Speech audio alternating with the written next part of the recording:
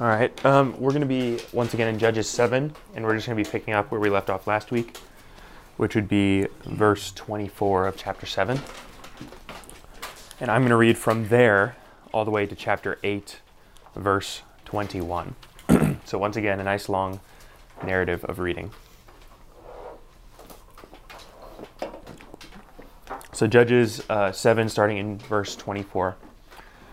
Gideon sent messengers throughout all the hill country of Ephraim, saying, "Come down against the Midianites, and capture the waters against them as far as Beth-barah, and also the Jordan." So all the men of Ephraim were called out, and they captured the waters as far as Beth-barah, and also the Jordan. And they captured the two princes of Midian, Oreb and Zeb, and they killed Oreb at the rock of Oreb, and Zeb they killed at the winepress of Zeb. Then they pursued Midian, and they brought the heads of Oreb and Zeb to Gideon across the Jordan. Then the men of Ephraim said to him, "What is this that you have done to us, not to call us when you went to fight against Midian?" And they accused him fiercely, and he said to them, "What have I done now in comparison with you? Is not the gleaning of the grapes of Ephraim better than the grape harvest of Abiezer? God has given into your hands the princes of Midian, Oreb and Zeb. What have I been able to do in comparison with you?" Then their anger against him subsided when he said this. And Gideon came to the Jordan and crossed over, he and the 300 men who were with him, exhausted, yet pursuing. So he said to the men of Succoth, "Please give loaves of bread to the people who follow me, for they are exhausted, and I am pursuing after Zebah and Zalmunna, the kings of Midian." And the officials of Succoth said, "Are the hands of Zebah and Zalmunna already in your hand, that we should give bread to your army?" So Gideon said, "Well then, when the Lord has given Zebah and Zalmunna into my hand, I will flail your flesh with the thorns of the wilderness and with briars." And from there he went up to Penuel and spoke to them in the same way. And the men of Penuel answered him as the men of Succoth had answered. And he said to the men of Penuel, "When I come again in peace, I will bring down this tower." Now Zebah and Zalmunna were in Karkor with their army, about 15,000 men, all who were left of the army of the people of the east, for there had fallen 120,000 men who drew the sword. And Gideon went up by the way of the tent dwellers east of Nobah and Jongabah, and attacked the army, for the army felt secure. And Zebah and Zalmunna fled, and he pursued them, and captured the two kings of Midian, Zebah and Zalmunna, and threw all the army into a panic. Then Gideon the son of Joash returned from the battle by the ascent of Heres, and he captured a man of Succoth, and questioned him. And he wrote down for him the officials and the elders of Succoth, 77 men. And he came to the men of Succoth and said, "Behold, Zebah and Zalmunna, about whom you taunted me, saying, 'Are the hands of Zebah and Zalmunna already in your hand, that we should give bread to your men who are exhausted?'" And he took the elders of the city, and he took the thorns of the wilderness and the briars with them, and taught the men of Succoth a lesson. And he broke down the tower of Penuel, and killed the men of the city. Then he said to Zebah and Zalmunna, "Where are the men whom you killed at Tabor?" And they answered, "As you are, so were they. Every one of them resembled the son of a king." And he said, "These were my brothers, the sons of my mother. As the Lord lives, if you had saved them alive, I would not kill you." So he said to Jether his firstborn, "Rise and kill them." But the young man did not draw his sword, for he was afraid, because he was still a young man. Then Zebah and Zalmunna said, "Rise yourself, and fall upon us. For as the man is, so is his strength." And Gideon arose and killed Zebah and Zalmunna. And he took the crescent ornaments that were on the necks of their camels. So in these verses, we have the conclusion to Gideon's conquest of the Midianites, which we started last week. Remember, last week is the famous text of him breaking the pots and shouting, "A sword for the Lord and a sword for Gideon," and then essentially the Midianites all killing each other. And then this week, we actually get Gideon getting in on the action and him calling all the Israelites to finish off this conquest. I think an appropriate title to this section of verses is God's People and Disunity. Because something you're going to notice right away is, despite the common enemy of Midian, you have a lot of disunity and a lot of grumbling in and amongst the Israelite people. And I think there's a lot that we can learn from that episode of verses.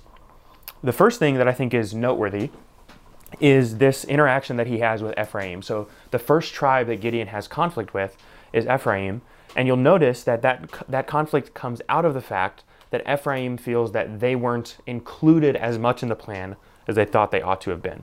So you'll notice Gideon calls all of the people of Israel to pursue the Midianites, and he specifically tasks Ephraim, which is a large tribe. He tasks them with going and securing the Jordan River. So remember, the problem that they bumped into with the Midianites is these are people of the east. They cross over the Jordan River every single year, and then they raid the harvest fields of the Israelites. And so he's saying, since now we've defeated them, as they flee, they're going to try to flee back over this river.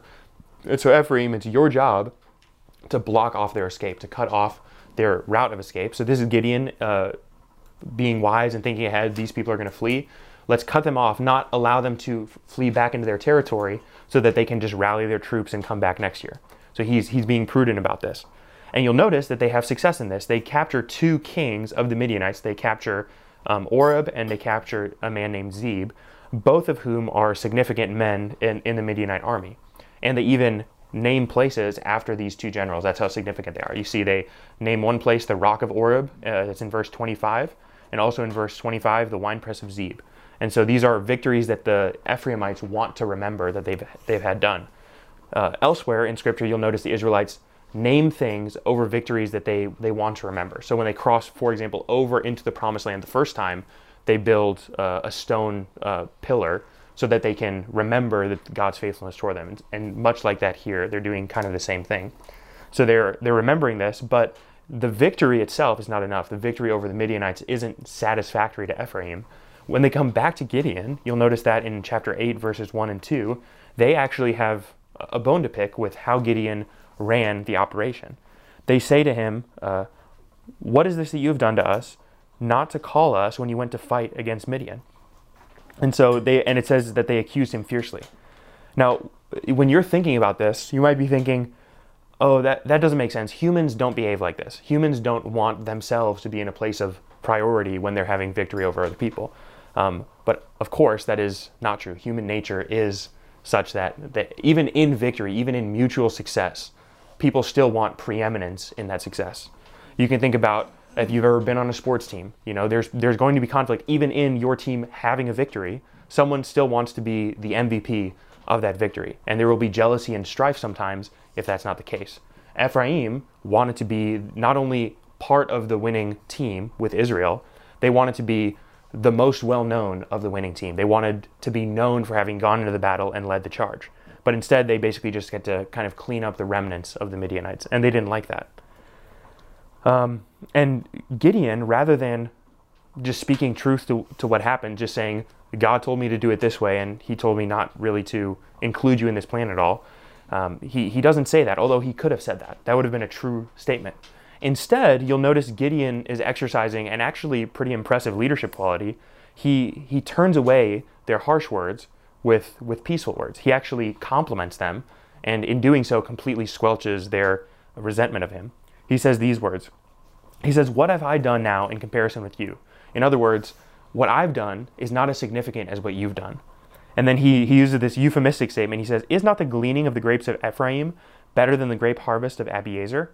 What he's saying there is the victory that you've gotten, the gleanings that you've gotten, isn't that more significant than the gleanings that I've gotten? He actually says the gleaning of the grapes of Ephraim, meaning the fruits of Ephraim's labor, isn't that more significant than the harvest of Abiezer? And what he means by that is Abiezer is his tribe. Abiezer is a descendant of Manasseh. Manasseh and Ephraim are the 2 sons of Joseph. And Ephraim and Manasseh are the 2 tribes that are debating right now. Gideon is part of the tribe of Manasseh, but he's a more direct descendant of Abiezer.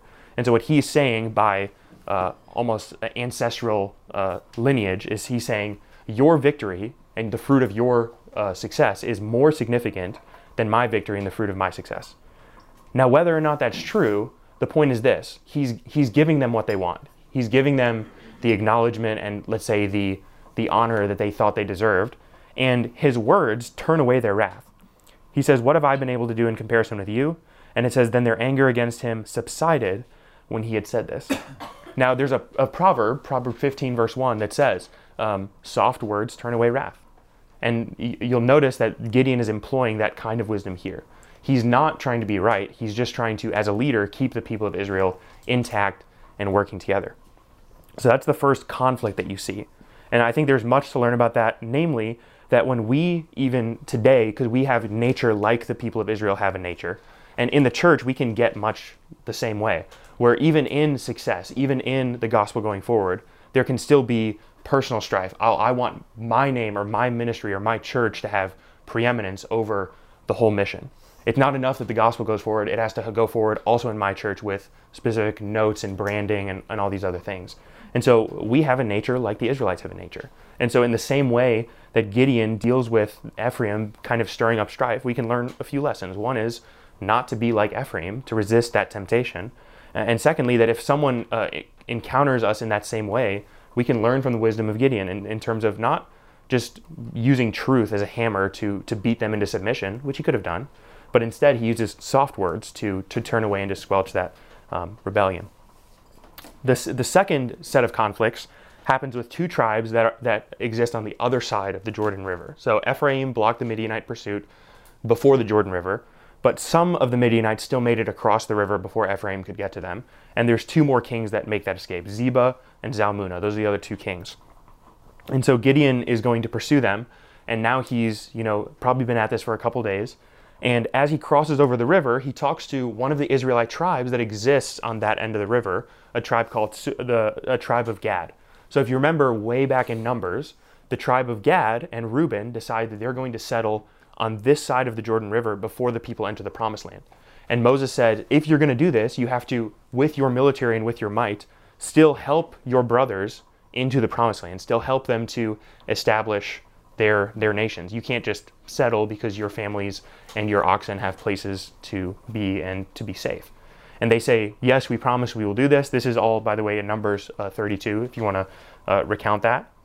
And here he goes back to his brothers in the village of Succoth, and he essentially asks them for help. He doesn't say, summon up your warriors and come help me fight. He's asking for a much lower level of commitment, which is just, can you give me bread so we can refresh ourselves so we can continue this pursuit? And they don't want to. They don't want to help him at all. They say, unless, essentially, no, but they say it more colorfully than that. They say, essentially, if you had already beaten them, we would help you. But because you haven't beaten them, and because we don't think you're going to win, we're not going to help you. They say, are the hands of Zebah and Zalmunna already in your hand that we should give bread to your army? The point being, we don't think this is going to work out, so we're going to hedge our bets and side with the Midianites. Because if we go against them and you lose, we're on the other side of the river. They're going to come for us first, and we don't have the river to protect us from seasonal assaults.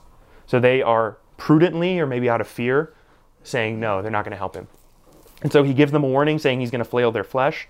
And then he goes to the men of Penuel and asks them for help, kind of the same kind of thing. It says actually that he has the same conversation. He speaks to them in the same way, and they have the same answer.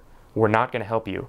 And he says to them, when I come in peace, I will break down this tower. Meaning, this fortification that you have, that you're siding with the Midianites now, when I beat the Midianites, because God is on my side, when I come back, you're going to be judged as an enemy of Israel. Because you've stood against Israel. You've stood with the enemies of Israel. So both of these cities are from the tribe of Gad. They've decided not to go with Gideon. And so you'll see that he warns them of the coming judgment. He says, when I come back, I'm going to judge you for your siding with the enemy. And then he pursues the enemy. And you'll notice the enemy is now down to 15,000 men out of 120,000 men. I just want to point that out. The providence of God that 120,000 of the Midianite soldiers have already fallen, and Gideon has yet to wield a sword in the assault. They haven't really done anything significant except pursue them. So God's providence is clear in this victory. In fact, even if I forgot to point this out earlier, but I think it's in verse 3 of chapter 8, Gideon, when he's talking to Ephraim, he says, God has given into your hands the princes of Midian. So even Gideon is underscoring and emphasizing God's movement in the victory. And then you'll notice that Gideon, just like what happens earlier, Gideon has victory. And he only has 300 men, still up against 15,000 men, and he beats them. And so I think that's another, you could try to put together what kind of military tactic would lead to that success. But again, God's providence is what leads to that success. There's not really any way to make heads or tails of that victory apart from a sovereign and all-powerful God moving and working. And then it says, and Gideon went up the way, and Zebah and Zalmunna, and he attacked their army, and he captured the two kings of Midian, and he threw all the army into a panic.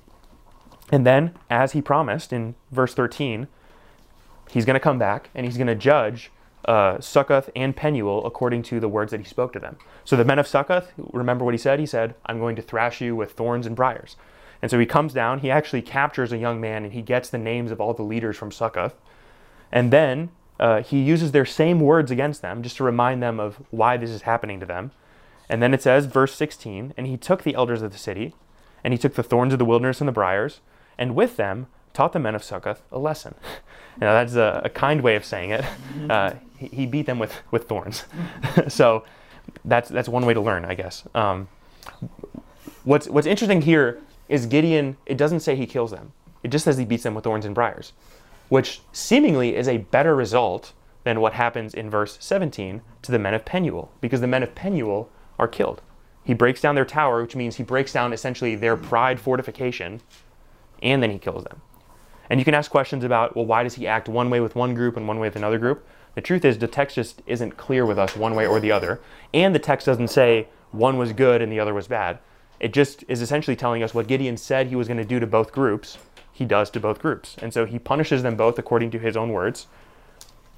And he judges them essentially as outsiders because they've sided with the Midianites. So when he comes back to punish them, he punishes them as though they were outsiders. And I think if we're reflecting on this and asking the question, what does this have to do with us?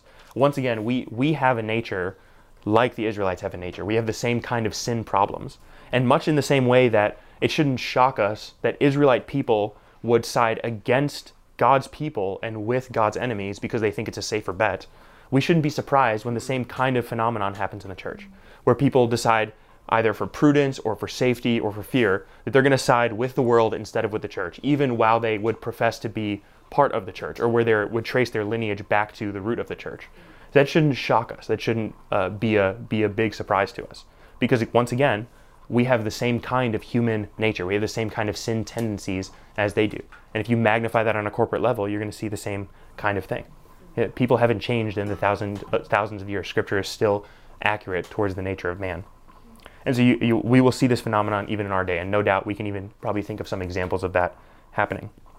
And then the last person or group of people that Gideon has conflict with is actually pretty straightforward. It's found in verse 18 through 24. And it's Zebah and Zalmunna, and finally, he's not going to capture them, he's going to kill them.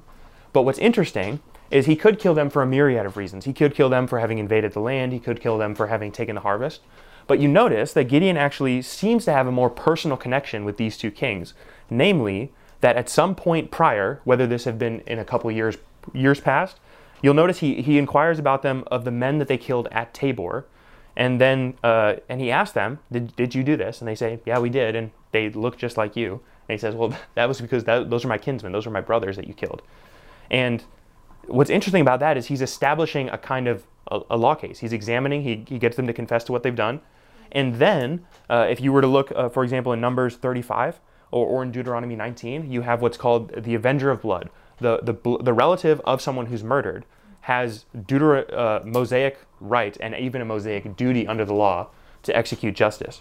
And so his kinsmen have been killed, so Gideon would have been the preeminent tribesman, and he would have been the one responsible for carrying out that judgment.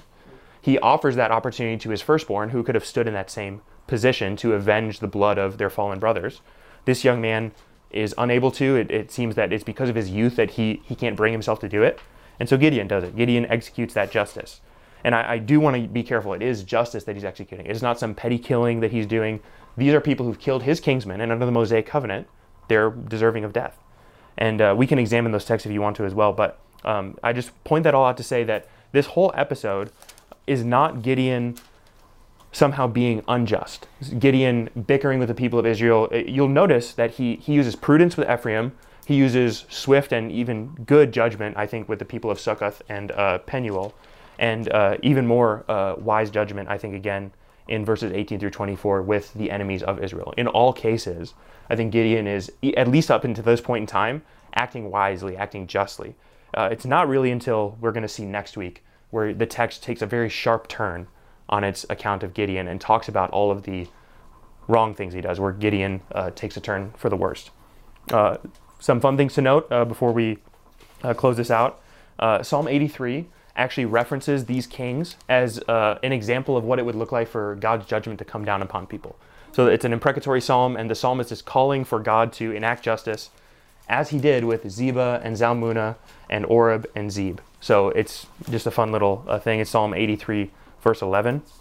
So I think that's just a pretty interesting picture, that this is not even ingrained in Israel's history in the book of Judges. It's even ingrained in one of the Psalms, this story of victory.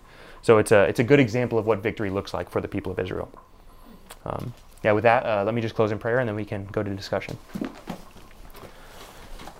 Father God, I am thankful for your word and for all of the gleanings and all of the beautiful things that you have recorded for us in history. Lord, I pray that we'd be sensitive to learn from it and to understand what you have for us in the text, what we ought to apply, and what there is for us to obey and for us to see about you and even about our own natures, God. Would you make us sensitive to those truths? Help us to be discerning and wise, and always examining to see whether we are in line with what the text is talking about, or whether we have sins to confess in line with the characters in the text and what is being painted. And Lord, ultimately, that we would be able to see you and you alone in the text as a God who is providential, who is sovereign, and who does all things according to the counsel of his will. Lord, we ask and we pray these things in your name. Amen.